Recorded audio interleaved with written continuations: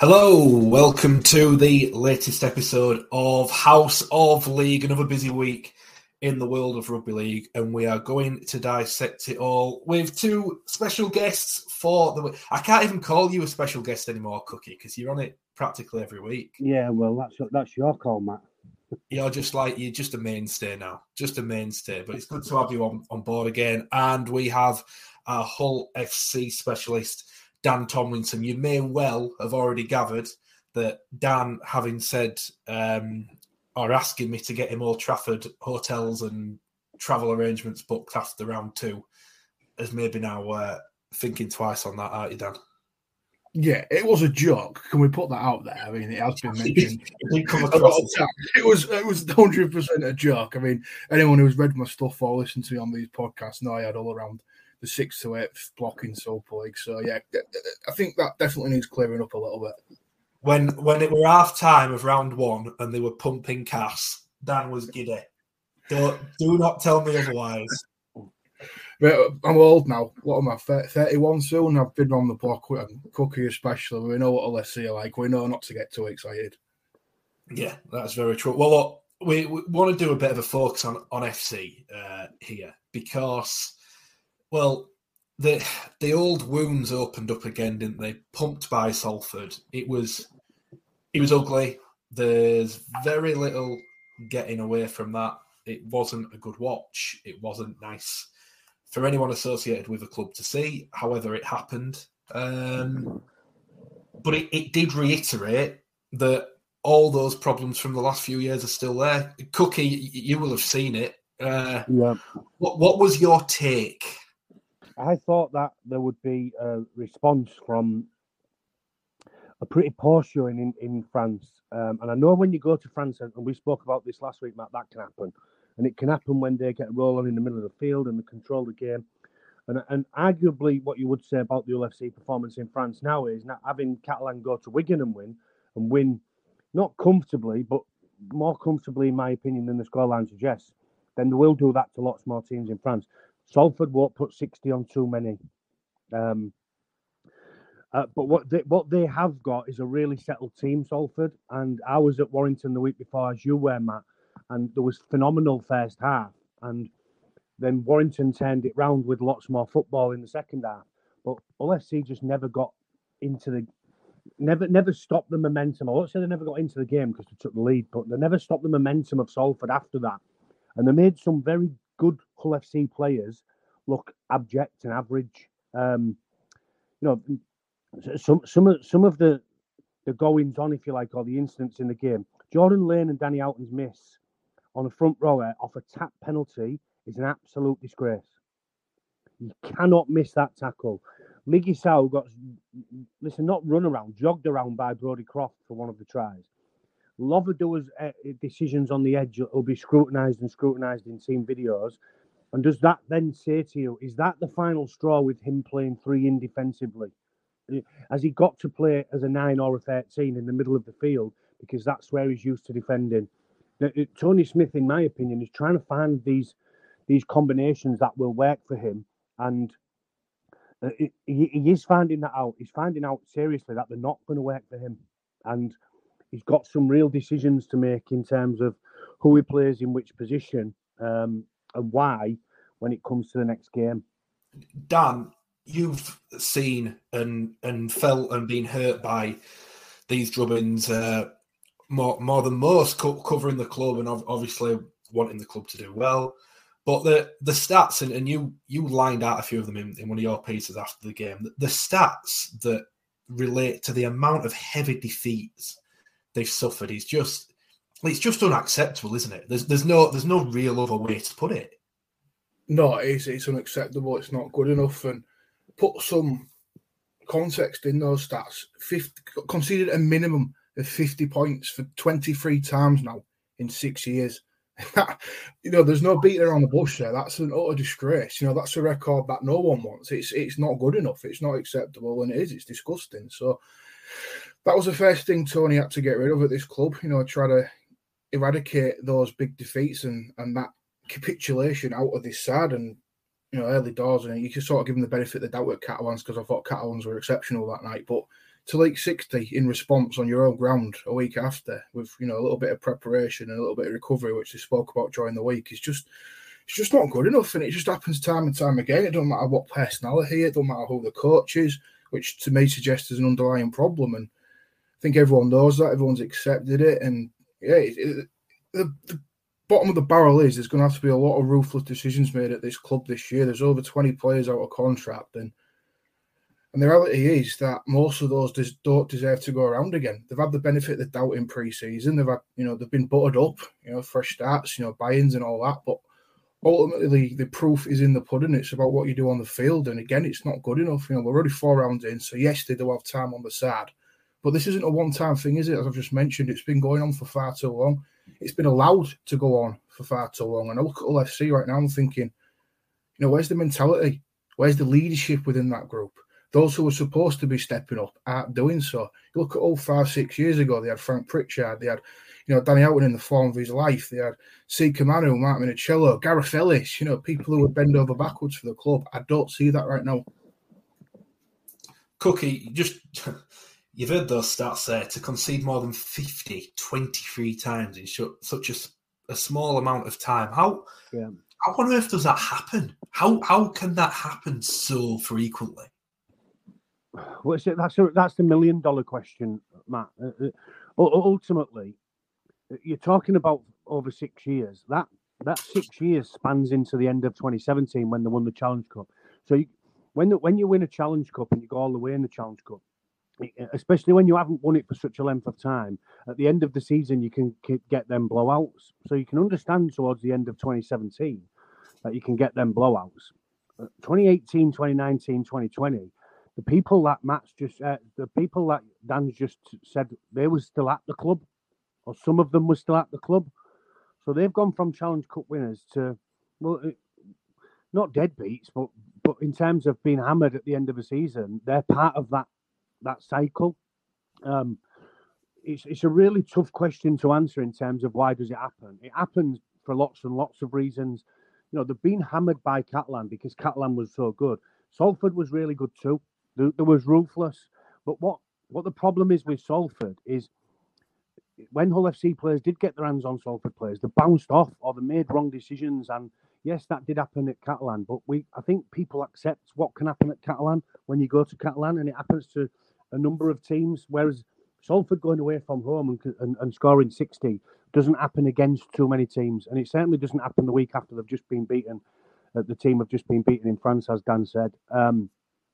The really interesting one, the stats there is it's over 3/4 of a season inside 6 years, and that's not good enough. And that is exactly what Dan says. It's disgusting. And the players have really got to have a look at that, because if you're part of them drubbins and then you're continually part of them, and then you're a part of this one that's just gone, then you're asking yourself, am I still, particularly after this one, am I still performing to a level which I need to continue in the game? Or am I just here to collect a wage and move and get out of here? And it's a tough one for Tony Smith because he's backed the players for this year. The other aspect of it for me, Matt, what you just said, and I didn't know this until I'd read Dan's story this week, is there's 20 players out of contract, and there's now 20 players that are unsure of their future next year. We spoke about this last week in terms of Castleford's players that are out of contract and the way they've started the season, and also Warrington's situation the season before when they've had a shocking season, and now they've sorted the roster out and they've got players on board that they want on board and retain them players with the out-of-contract players that they've released. They're now starting to bear a bit of fruition of the planning that's gone in place 12 months earlier. However, what you don't want to do then is say to any Hull FC fan, what we're doing is we're going to sort our roster out and we're going to course through 2023, because that won't be acceptable either, because the fans won't accept that. And they want a team on the field that perform with pride and passion, and that's all that they're asking. Yeah, and I think that's a big issue that FC have got. This isn't a quick fix. This is a monumental rebuild, and yeah, it's a 2-year job, isn't it? It's a 2 or 3 year job to get the players sorted, and particularly the first 12 months, Matt. There'll be 20 players there, and there'll be less than 20, obviously that know that they're going to be leaving the club, but there'll be a chunk of them players that are coming to the twilight zone of their career that will know at the end of this season that they will most likely not be at the club. and they may or may not have something sorted outside of rugby league to be able to move on to. But they've got 12 months to sort it. I was on the radio with Jamie Shaw the other week, and I've read about him doing his bricklaying courses. So there's a real proactive approach to whether he's going to finish or not. And he's only 30. There's players that are older than him in that squad that are arguably not going to be there next year. And I'm talking players that have been at the club a hell of a long time. Yeah, I mean, look, I got hammered a bit by FC fans at the start of the season because I tipped them to finish 11th. Now, I'm not even sure I still think that now because of the way Castleford are going. But my problem with them is the fact that the parallels, as you just pointed out, to Warrington's season last year are pretty striking. The number of players off contract and how that doesn't work. We've seen both Darrell and Carl Fitzpatrick say how that proved to be such a big issue for them. I think the same issue happens at FC because let's be honest, if we're brutally honest, how many of those players is Tony going to want to take along with him on the journey, a long-term journey? I'm not sure there are many, if I'm honest. I don't think there are. So then you've got that you've got to deal with day in, day out, week in, week out, game in, game out. That's a problem. I also think historically, you look at clubs who get new coaches in when they're coming in off the back of or at the start of a rebuild. The first year is normally poor. Darrell Powell, a good example. Ian Watson at Huddersfield, another good example. Don't forget Tony Smith in his first year at FC, at KR, finished bottom with Hull KR. They stayed up because Toronto folded. And that's why they stayed in Super League. So for me, I think it gets worse before it gets better for Hull. I think it will get better. But I think there will be a lot of pain this year. And to be honest, I think for Tony, I actually think what we saw happen on Saturday is good for him and his understanding of the club and the issues. I think it will do him a world of good to have experienced one of those capitulations, humiliations, whatever you want to call it, firsthand, to understand and be in the inner sanctums to see why it's happened, what's going on when they do happen, which individuals, whether they be players, coaching staff, whoever within the club, are helping cause that problem. I think it will have done Tony the world of good to have seen that happen firsthand. I get your point, Matt. I do. And I mean, Tony's not daft. He's been around the block. He would have known some of these issues as well. Anyone who's watched Hull FC last year and saw them get beat 16 at Wigan, 62-16 or whatever it was against Leeds, again 60 points to 6 against St Helens at home after leading 6-0 after 20 minutes. They know these issues. You know, Tony's not daft. He'll know this. And I get what you're saying. It will do him some good to actually see it firsthand through his own experience as head coach. And he'll know. He'll be making these conversations with, the board and obviously the people above now that who he wants to retain, who he's unsure of, who wants to show the door. And let's face it, there's going to be a lot in the latter category there because it just hasn't been good enough and it can't continue to go on. I mean, it is a rebuild job, 100%. It's a massive rebuild job. I've said this for ages. I said it when Brett Hodgson was at the club. It was never going to be a 1 to 2 year situation, and I got absolutely hammered for saying that. But that's the reality of it. You were right. It's not a quick fix. It's not. It's a complete, utter overhaul of the club, and that takes time. That's the position Hull FC have got themselves into because of the retention and the recruitment. It hasn't been good enough. It's not beating around the bush there. That's a fact. It's a cold, hard fact. It's got to improve. It's got to get better. They've got to make the right calls this year. They've got to hold the nerve now. They've got to hold the nerve and they've got to be patient to see it through. They've been banging the drum about the academy, obviously the work that they've done in investment in the youth departments at the club. You've obviously got the training facility to be built at the University of Hull. Again, that all takes time. It's a long-term process. It's not just a flick of a switch and, Hull have signed Tony Smith as the new head coach. Everything's going to be fine now. No. I mean, I bored everyone to tears last autumn with my opinion pieces saying all I want to see from Hull FC this year is a side that fights every week, that shows desire, that doesn't throw in the towel, that doesn't fold under adversity. It plays a little bit of rugby on the back of that. And I think if Hull FC got that, every week in Super League this year, then they would have been knocking on the door of my prediction, which was 6th to 8th. Unfortunately, without those traits, then it comes to your prediction, and that's why I think you're going to end up being right, because this is going to happen again. This is going to get worse before it gets better. Hull FC will get mullered again this season. We'll be all scratching our heads thinking why, but The answers are there for us. You've just got to hold your nerve. We've got to be patient. They've got to make the right decisions and ultimately accept that it is a long-term process.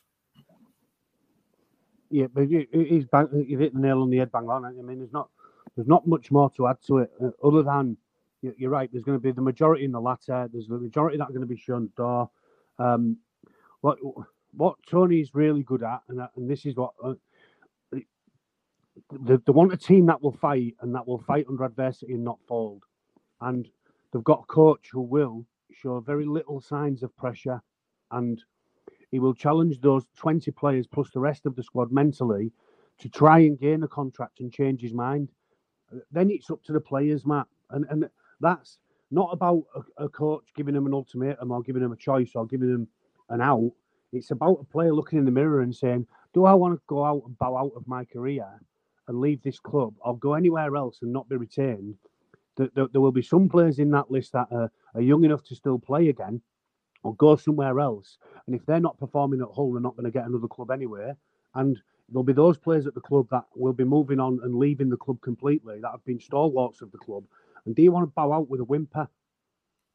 That's personal to me.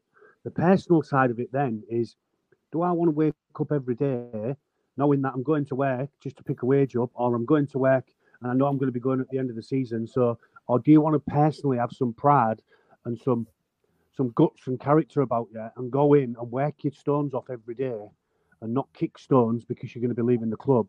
Work hard every day for the club, for the fans, for the players, for your family, for yourself, whoever it is. Find that intrinsic motivation that allows you to play the best rugby of your life because you're coming to the end of your career in terms of rugby league and Hull FC. So it's that what happened at the weekend is partly a coaching thing because the coaches pick some players in position. I mean, to pick Lobadura in the halves and then he gets exposed tells you shouldn't pick him in the halves and defend him free in anymore. Maybe that's the one game. Or maybe he goes again with him at another point in the season. Because don't forget, last year at Leeds, he played in the halves and played really well, Lobadura. So there's times where you just have a bad day at the office. Tony's got to decide whether their bad days at the office are worth him playing them players in them positions. And then he's got to try and get the best out of them in another one. It's just a really tough job. And it's, as Dan says, it's no quick fix. It's going to be a little bit of a long process. It's as simple as that. But ultimately, all the fans do want to see is some effort and some pride, some determination. If you're going to hit somebody, hit them. Like Gareth Ellis hit people and they stayed hit. You don't bounce off tackles and make the same misread 3 and 4 times in a game. It's, or get ran around or let Mark Sneyd step 3 times before he goes through untouched on your own try line. They're things that say there's a lack of effort. And when there's a lack of effort, you're either out the door or you're off the field and you're not playing anywhere. I remember the first thing Tony Smith said in his first media briefing. It was, my biggest thing is for my players to come off the field, look each other in the eye and say, regardless of the result, we couldn't have given any more today. Yeah. Hull FC could not have said that on Saturday afternoon. They'd be delusional if they said anything of the sort. Some of those efforts, Cookie, you said them in the first point. Tyler Dupree, when he bursted through Jordan Lane and Danny Houghton, that's pathetic. That's what it is. I know some of those players don't like that sort of language, but that's the reality of it. It was. Lobadura's attempt on Shane Wright is just not good enough. Mark Sneyd dancing around 3 players to score virtually under the sticks, not good enough. Tim Lifey right at the end brushing off 4 players to score a try, not good enough. That's not acceptable. Those are efforts where you can come off the field and say, you know what, yeah, I couldn't have given any more. I've given me all today. No, you haven't, because you've just been brushed off. I see under 12s. I went and watched West Hull versus Hull Wyke last week. They tackle better than that. It's just not good enough. It's not a one-time thing. Again, you can't reiterate the point that it's been going on for years now. And it's not just, like I say, one game here and one game there. It's happened so frequently. To concede 50 points again in 23 times in 6 years. That also don't include all the 38-6 defeats like you see at Catalans, or about the 38-4 that cost Lee Radford his job. They've been hammered more times than anyone else in Super League over that period. And it's just how they can actually, come off the field and look each other in the eye and accept that. I mean, if that was me, I'd be going absolutely mental. I go mental when my amateur team get beat, never mind professional rugby. They've got to take a really long, hard look at themselves and realise that this isn't good enough and have and actually have the mentality and the strive to actually want to put it right. That's the thing that gets me watching Hull sometimes. I think, do I see that? No, I don't. There's not enough leadership within that group to dig themselves and dig in and get themselves out of those situations. And I think that's one of the most frustrating things. I think the one that got me more than anything, you mentioned that the Dupree one particularly was abysmal, and that Sneed one. But you know that amazing try Salford scored? And it was a wonderful try where Briley broke through with the little quick inside pass and they spread it wide. Nice play, yeah. Unbelievable try. If you just watch the in back play, watch the chase back from some players. And yeah, that's what Dan's talking about, Matt, isn't it? It's about it doesn't require talent to run as fast as you can. That means if you're absolutely shattered in the game and you can run, you can probably run a little bit faster than running back like that. And if you do run back as fast as you can, then that's the effort that you're talking about. Or the try is a really good try and it's a well worked try. They've picked on a few defenders in the middle and then they've opened them up, like done them up like a kipper. And that's not the first time Salford have played that play this year already, Matt. They've played that play this year already, and it's been stopped and stifled. So, I mean, that play, yes, is an unbelievable play and a brilliant try, probably one of the tries of the weekend. The run back is cause for concern. That's the cause for concern. The other cause for concern for me is, of the 20 players that are out of contract, is it July the 1st to find out? May the 1st. May the 1st. Well, May the 1st is fast approaching, and that sets nerves jangling a little bit, doesn't it? Because there'll be a few of them now that might be in for contract talks that have had their agent go in and say, right, what's your plan with X, Y, and Z? These are my players. What's your plan with them? And the agent's answer, the answer he will get from Tony Smith and the club will be, how's about he concentrates on playing well on the field? Because what he's dishing up is a disgrace. Yeah. Can you argue with that? Can you argue with that if your agent comes back to you and says, this is what the club have said? Can you argue with it? Probably not. Probably not. So you're not you're not going to get a contract at LFC unless you start playing better. And then on May the 1st, they then still may decide with 16 of them players, we don't know what we're doing. So you're going to have to just hold it out. And that's the nerve game that Dan was talking about. They're going to have to hold the nerve with some of it. Because there'll be players that'll be disgruntled that, one, they haven't got a contract before May the 1st, two, they haven't got a contract after May the 1st, and three, they haven't got a club that wants them because they're not playing well. Well, there's only one way to fix all of that. One way to fix all of that is to look in the mirror and say, I'm going to do better. And if I do, then I'll have more options. Because right now I can't argue with the fact that my agent's gone in and they've said, listen, off the back of that performance, absolute disgraceful. Don't come back to us until he's playing some better rugby league. For me, this might sound brutal. This might sound brutal, and it might be unfair. But let's take what many perceive to be the top three for this year: St Helens, Wigan, Huddersfield. Some would throw Huddersfield, Warrington in now, naturally. But at the start of the season, most people saying they'd be around the top three. Who in the Hull FC squad would be of interest to those three clubs? Now, or you can even simplify it more than that. If you were looking to build a squad to win the Super League, who would you take from Hull FC? Do you know I might take Jack Brown, young British forward, good squad player, goes well in your salary cap, potential to develop, I'm not sure I'd take anyone else. Yeah, but the other thing, this is the conversation that we've had lots though, Matt. You're spinning plates. So you might not need a Jack Brown, or Jack Brown might not be out of contract. Yeah. So all of a sudden, Jack Brown's not an option for you to take, but he's an option for you to stay. If you've got him out of contract this year, you might want to tie him up because he's a young British forward and fits well into your salary cap. Ultimately, you can't save all them 20 players. There will be a lot of them that leave, but they won't be going to other clubs, so it won't be affecting anybody else's spinning of plates. But you've got to then nick a plate. You've got to take somebody else's plate, or you've got to find somebody available from the other side of the world that can come in and help your squad. You can't just overhaul all 20 players because they're not playing well, because you've got to keep some of them and get better out of them, because you've got to build your squad. You can't just change all 20 and bring in all 20 new players, because that won't work either. So it's a really difficult job when it comes to them plates that we've always spoken about. You know, you're spinning a plate and you've got 3 fullbacks at the minute at the club. You don't need 3. No. You don't need Shaw, Hoy, and David Litton. You just need a Shaw and a Litton, a Hoy and a Litton. You don't really need a Hoy and a Shaw because they're both beyond good money. Yeah. Yeah. So then you've got to take one of them away and bring in a better player that fills a hole somewhere else in your salary cap in terms of another position, because they're not light in terms of fullbacks, but they might be light in terms of back rowers or an extra halfback. And I know they've lost 2 of the halves, or 2 of them aren't playing at the minute, but it's a really tough job. You're talking about which other clubs will want other players. Well, you've got to try and get other clubs to give you other players, or other players at clubs to come to your club. And off the back of their performances this year at Hull at the minute, and if it gets worse, as we're predicting, it'll get worse before it gets better. Who's going to want to come and sign for Hull FC? No, it's fair. It's, you know, and then you have to pay over the odds to get them. Yeah, it's a challenge. It's not an easy one. What I would say is they have a man who I think most would agree has left clubs in a better position than when he inherited them.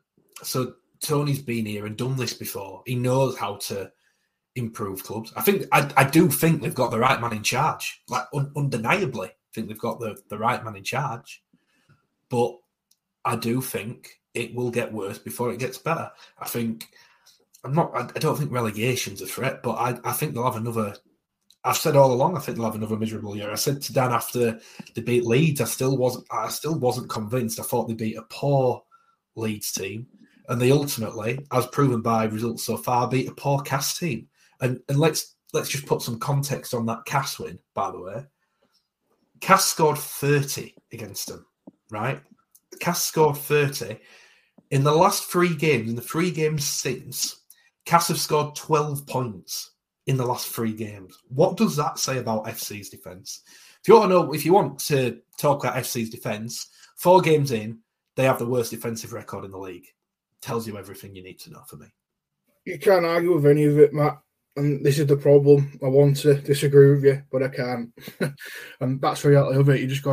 There's got to be an acceptance that things aren't good enough, and I think that's the only way you get better, once you actually accept that you need to get better. And Hull FC have been bottled up, all autumn, and I'll include myself in that category. It's been a fresh start of buying, but to get that, you had to give them that, didn't you? You couldn't just bring up the past all the time. But unfortunately, when you get results and records and stats like that, it speaks for themselves. You can't hide under that. You can't go away from it. And then the past does get brought up because clearly they haven't moved on, they haven't addressed the flaws, the issues, and they ultimately haven't got better. But I agree with Tony being the right man. He's done this before. I mean, you look at what he did at Hull Kingston Rovers. I mean, they were bottom of the pile 2020.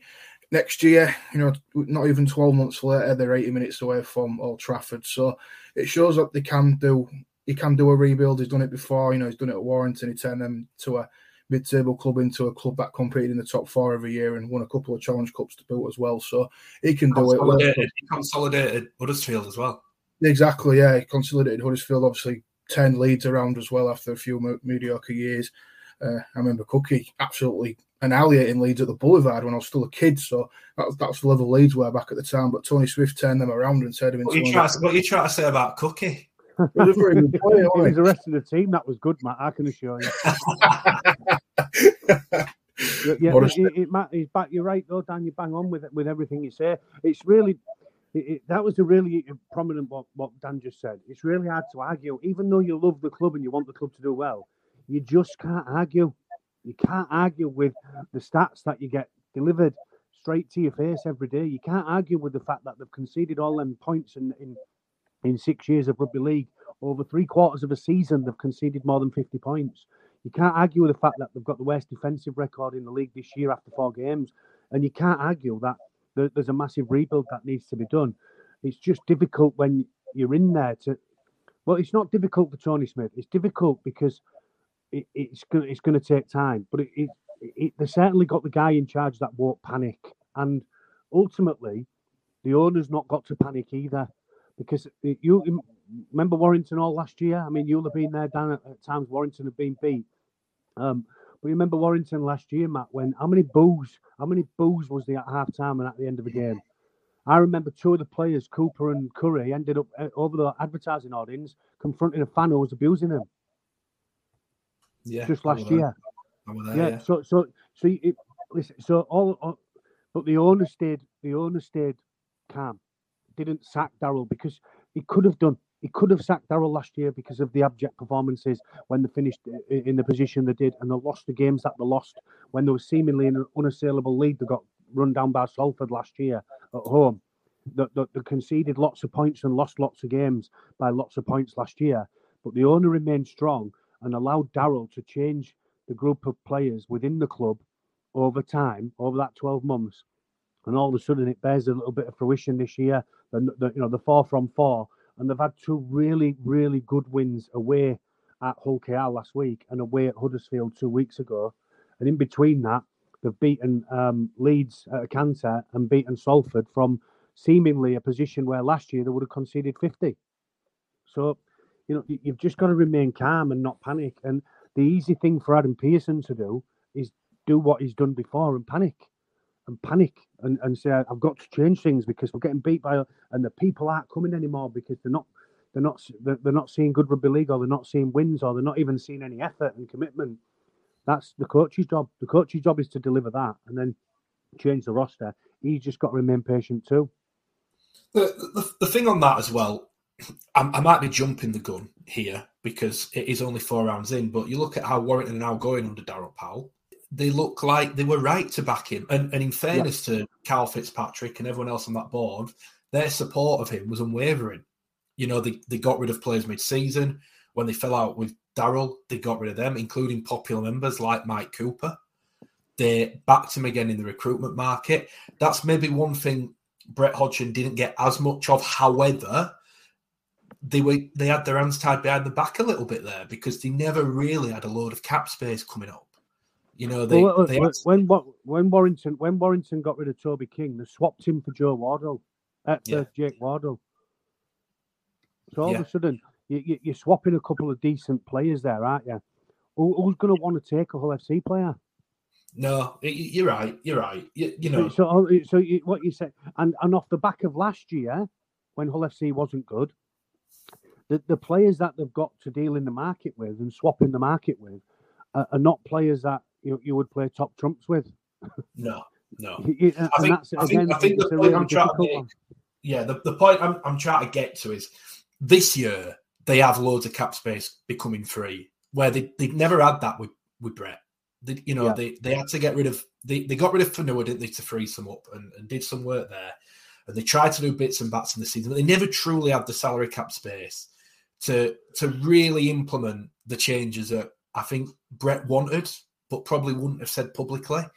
This time, with Tony, they do have that cap space coming up.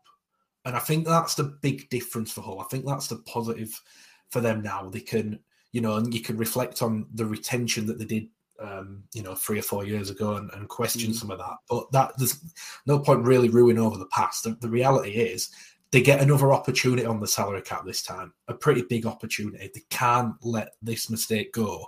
But then comes back to what you're saying, Cookie, about, well, who's going to want to join them? You might have to pay over. So does the same problem persist? I don't know. That's up to the club to make sure that they get that right ultimately, isn't it? But they do have an opportunity. And just to wrap this up on a slight positive, what you can say for FC is there have been some positive developments in other areas. So we look at the academy. That does seem to be getting better. The results are good, promising. You would hope that in the next 2 or 3 years, more of those players are going to be there to supply the first team. The facilities is naturally a good step forward as well. That's going to improve. So, it's not all doom and gloom. The future off the field looks like, in certain degrees, is promising. And on the field, after this year, there is that opportunity, Dan, to have the proper reset, the proper refresh, restart that this club needs.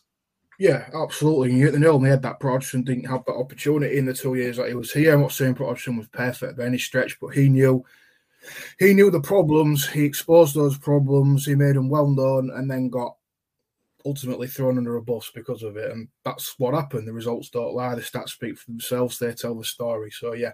But Hull FC off the field are completely different to what they are on the field. Off the field, they're becoming solvent again. I was lucky enough to have an exclusive Q&A with Adam Pearson last month. And, apart from the COVID loan, the club's in a good place. They've got a record amount of commercial partners, let's say in a really good place off the field. The new corporate lounge at match days, which has had over 300 in it, and it's already sold out for the derby next month. So, yeah, they're in a really good place. Shirt sales are good, merchandise sales, obviously sponsorship, all that stuff. They're ticking all those boxes, and they're playing the best facility in Super League. Every other week. They've got fantastic training facilities, a solid academy, young players coming through wanting to play for the club. So all those boxes are ticked. It's just ultimately on the field that isn't good enough. It's far from good enough. And that's what they've got to improve, obviously, going forward. But, yeah, Tony's got the luxury now of being able to really attack this squad and say, right, yeah, I want you. No, I don't want him. He can go. He can stay. Yeah, we'll do something with him. Yeah, vice versa. So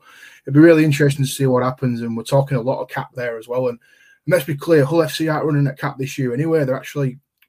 The two words that get mixed up are salary cap and budget. Hull FC are at the top of their budget for this year, but they're not actually at the top of the salary cap. So that'll be interesting to see which direction they go. Next year, do they go back up to salary cap again, or do they go back to their own personal budget? I mean, hopefully it'll be the former and not the latter, and they can build, a really competitive squad here. But they're going to have to, as I say, absolutely nail that retention and also add the right recruitment as well. And I think we all know the positions where that needs to start. I think back row is the most essential one for sure. Yeah, the thing with that cap as well, Matt, would be how many of them players that are going in for contract renegotiations that he does retain can be seen as getting increased in salary? Not many. Yeah, and so all of a sudden that you're not increasing them, you're leaving them stood still, or even saying to them, listen, I'm going to incentivize you. I'm going to take you back to a contract where you've got to play really well, and if you play 5 games straight, you might get an extra few grand here, or So all of a sudden, it's on the player then to play well again, because ultimately, if they're on a nice steady salary, they're not really justifying it at the minute. And that probably won't matter which salary you're talking about, because not one of them would say last week that they earned the salary with their performance. So there may be even more room.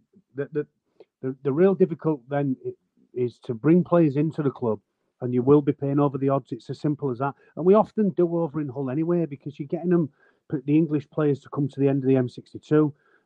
You're getting the overseas players to come to a place where it's 60 miles from Leeds, which is the next major city, Leeds, Manchester area, whereas every other club's based around that.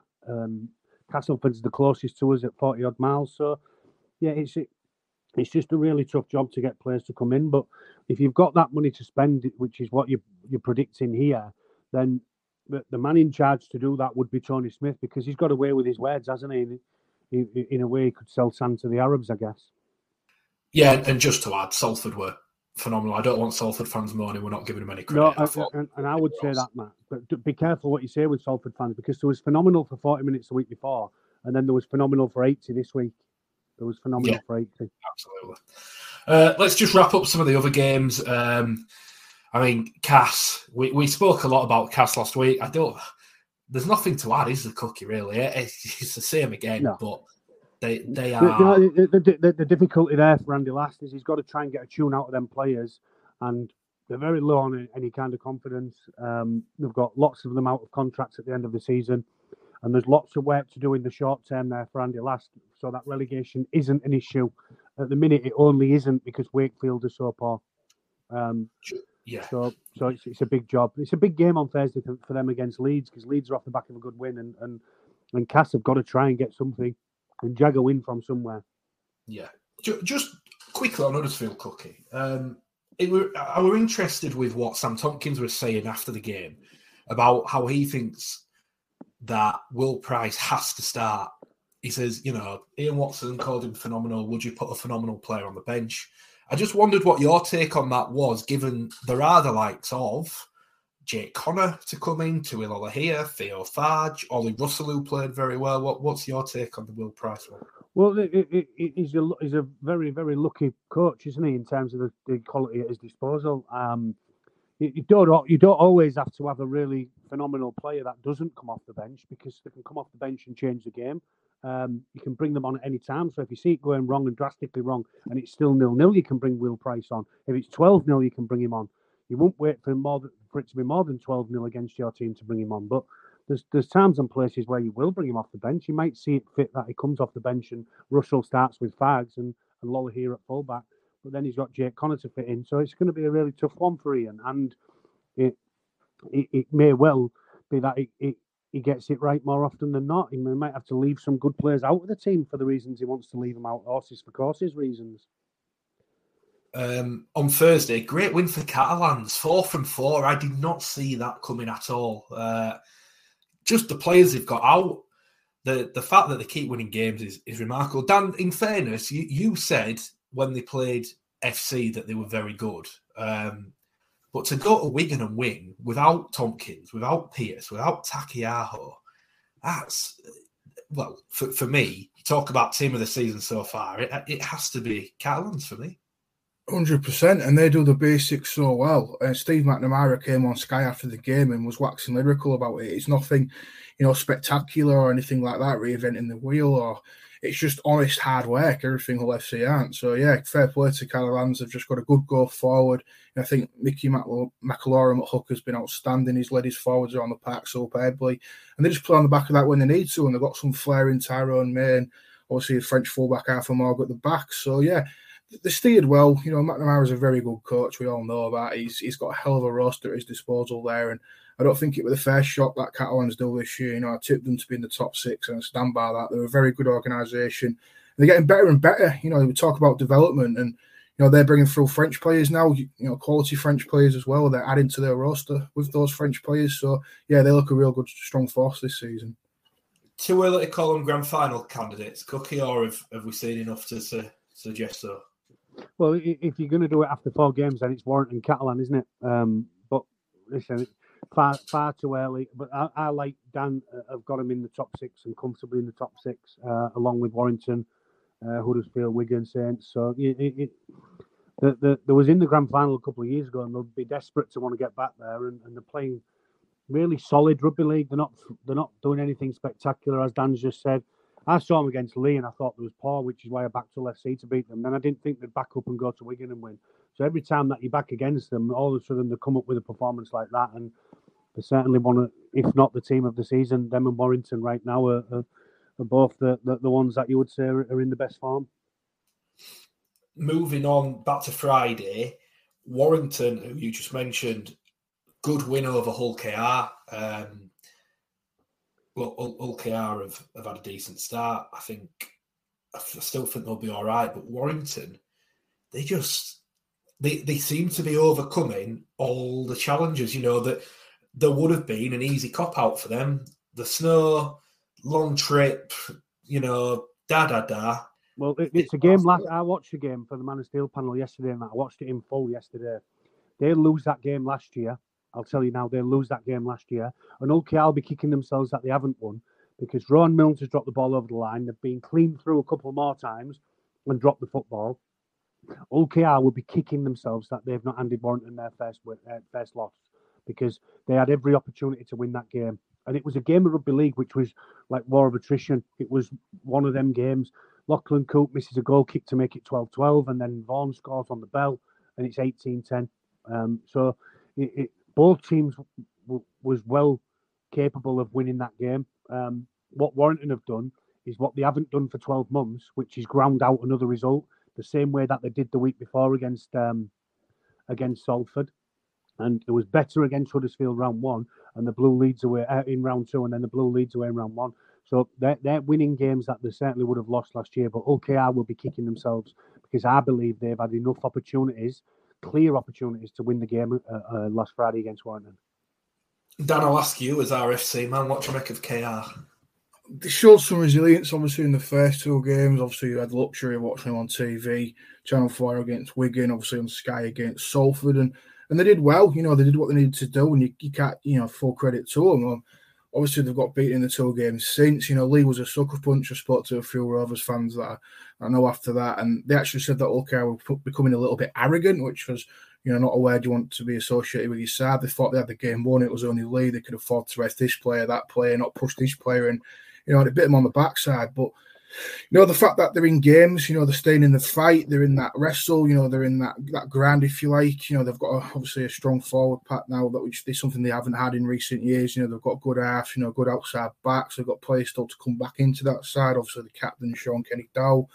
Obviously they've improved under Willie Peters and they'll continue to improve. But yeah, I think the fact that they're actually remaining competitive and they stay in the fight is a credit to them. If they do that, then they'll give themselves the best opportunity of getting into the six. But obviously it's a long season ahead, isn't it? It is. Wakefield Leeds, I was at. I don't think I knew. Well, Dan, you definitely weren't there. I don't think you were there, Cookie, were you? No. No. Listen, there was only going to be one winner. Yeah. And Wakefield again have shown some resilience to stay in the game, but Leeds have had that quality to go and blow them away in the second half. The nil scoreline again is big for Wakefield because you can't continue not to score points because you'll never win a game. It's as simple as that. Similar with Cass, isn't it? That it looks like it's them two towards the bottom end of the table at the minute, and Cass have got a lot of improving to do, and so have Wakefield. But Leeds have done the job, and backing up after the emotion of the week before when they go to Saints, the World Club Champions, and get a result. It's a decent result for the Rhinos. Yeah, look, Leeds were all right. They were very poor first half. Second half, they improved. They did all right. They did all right. I've still not seen enough from Leeds to convince me they're going to be a big shaker this year. But they're going to be around the six. I think Wakefield 3 games without a point. Is a Super League record. Never happened. So that's tells you everything you need to know. I don't think we can say anything new on Wakefield that we've not said already. Well, at least it's one record that LFC haven't got, isn't it, Dan? Yeah, true. And just lastly, the big one about Lee beating St. Helens. Outrageous result. Well, the thing with Lee is even when they've lost this year already, they've only lost by 10 to Salford and I think 14-6 at Catalan, which was a really drab game of rugby. I watched that for the Man of Steel panel too, and that's what made me think FC would go there and get a result the week after, stupidly. But there we are. And they've only lost games by 10 and 8, and then they've been in the games which they've won, obviously against Saints and OKR. So they remain in the fight, and there's a backs against the wall mentality. And when you have that, it can really galvanise your group into doing special things. And right now they're doing special things, not just on the field, but off the field too. Dan, just from a Saints perspective, everyone is reveling in the fact that Saints have now lost 2 on the bounce, which, in fairness, is the biggest compliment you can almost give them. No, surely no one's not panicking, or surely no one's getting too far ahead of themselves about Saints losing 2 games on the bounce, are they? No, of course not. They're 4 in a row Super League champions, and they're just beating one of the best NRL teams in the NRL era in Penrith Panthers. So no, they've got no dramas there. It's just a little blip. We all have them. It's just how they respond, and I think LFC unfortunately will bear the brunt of that on Friday. But no, Saints are an outstanding organisation. I know you'll cop a little bit of heat for how high you'll put them, but how can you argue against that? They've done what no other team's done in the Super League era, and they're a phenomenal organisation that play the game the right way. They're fast, they're aggressive, they're in your face. They've got skill, they've got pace, they've got power. There's nothing to dislike about them, and I think that's the novelty thing in it. It's the fact that they are so good, and the fact that they've been champions for so long and they've lost a couple of games. It's like that novelty factor in it. But yeah, they'll turn it around for sure. I mean, I don't think there's any doubt in the St. Helens camp or any worry or anything like that. I think it was stupid if there was. The thing with Saints, Matt, the thing for Saints for me is you could have kind of predicted it. In my opinion, they was quite fortunate to win at Cass. Niall Levels drops the ball after 40 seconds and he should score. Bretta Farimo's a duck egg and puts his elbow on the in-goal line. That could have well been a draw, and Cass had other opportunities. Going over to Penrith was always emotionally going to take lots out of the Saints, particularly when they won. Even more so because the celebrations afterwards, they've come home and got a result against Cass, and then it's fallen flat a little bit. And there was a danger of that. There was a massive danger of that flying all the way over the other side of the world. The journey back home was horrendous. And then it's sort of like, oh, thank God we're home and we can calm down a bit. And then teams catch you. And that can happen. That can happen when you have You know, how many times after a Challenge Cup final does the team that's won the Challenge Cup win the next week? And over the next month, how the performances that are become a little bit concerning, if you like. The problem is for LFC this week is to go there and there's going to have to be a response this week for Saints, and that could be damaging for LFC. But then my argument then is surely to God there's got to be a response from them black and white players. Yeah, very true. Very true. Well, it'll be an interesting game, Saints Friday. It will. Well, that's where we're going to wrap up. Big thanks to you, Cookie. Big thanks to you, Dan, for getting your thoughts on Hull FC and everything else. That was the latest episode of House of League. Plenty more of these to come week by week with plenty of guests, features, and whatever else. Make sure you enjoy the upcoming week of Rugby League and make sure you stay safe. Take care of it.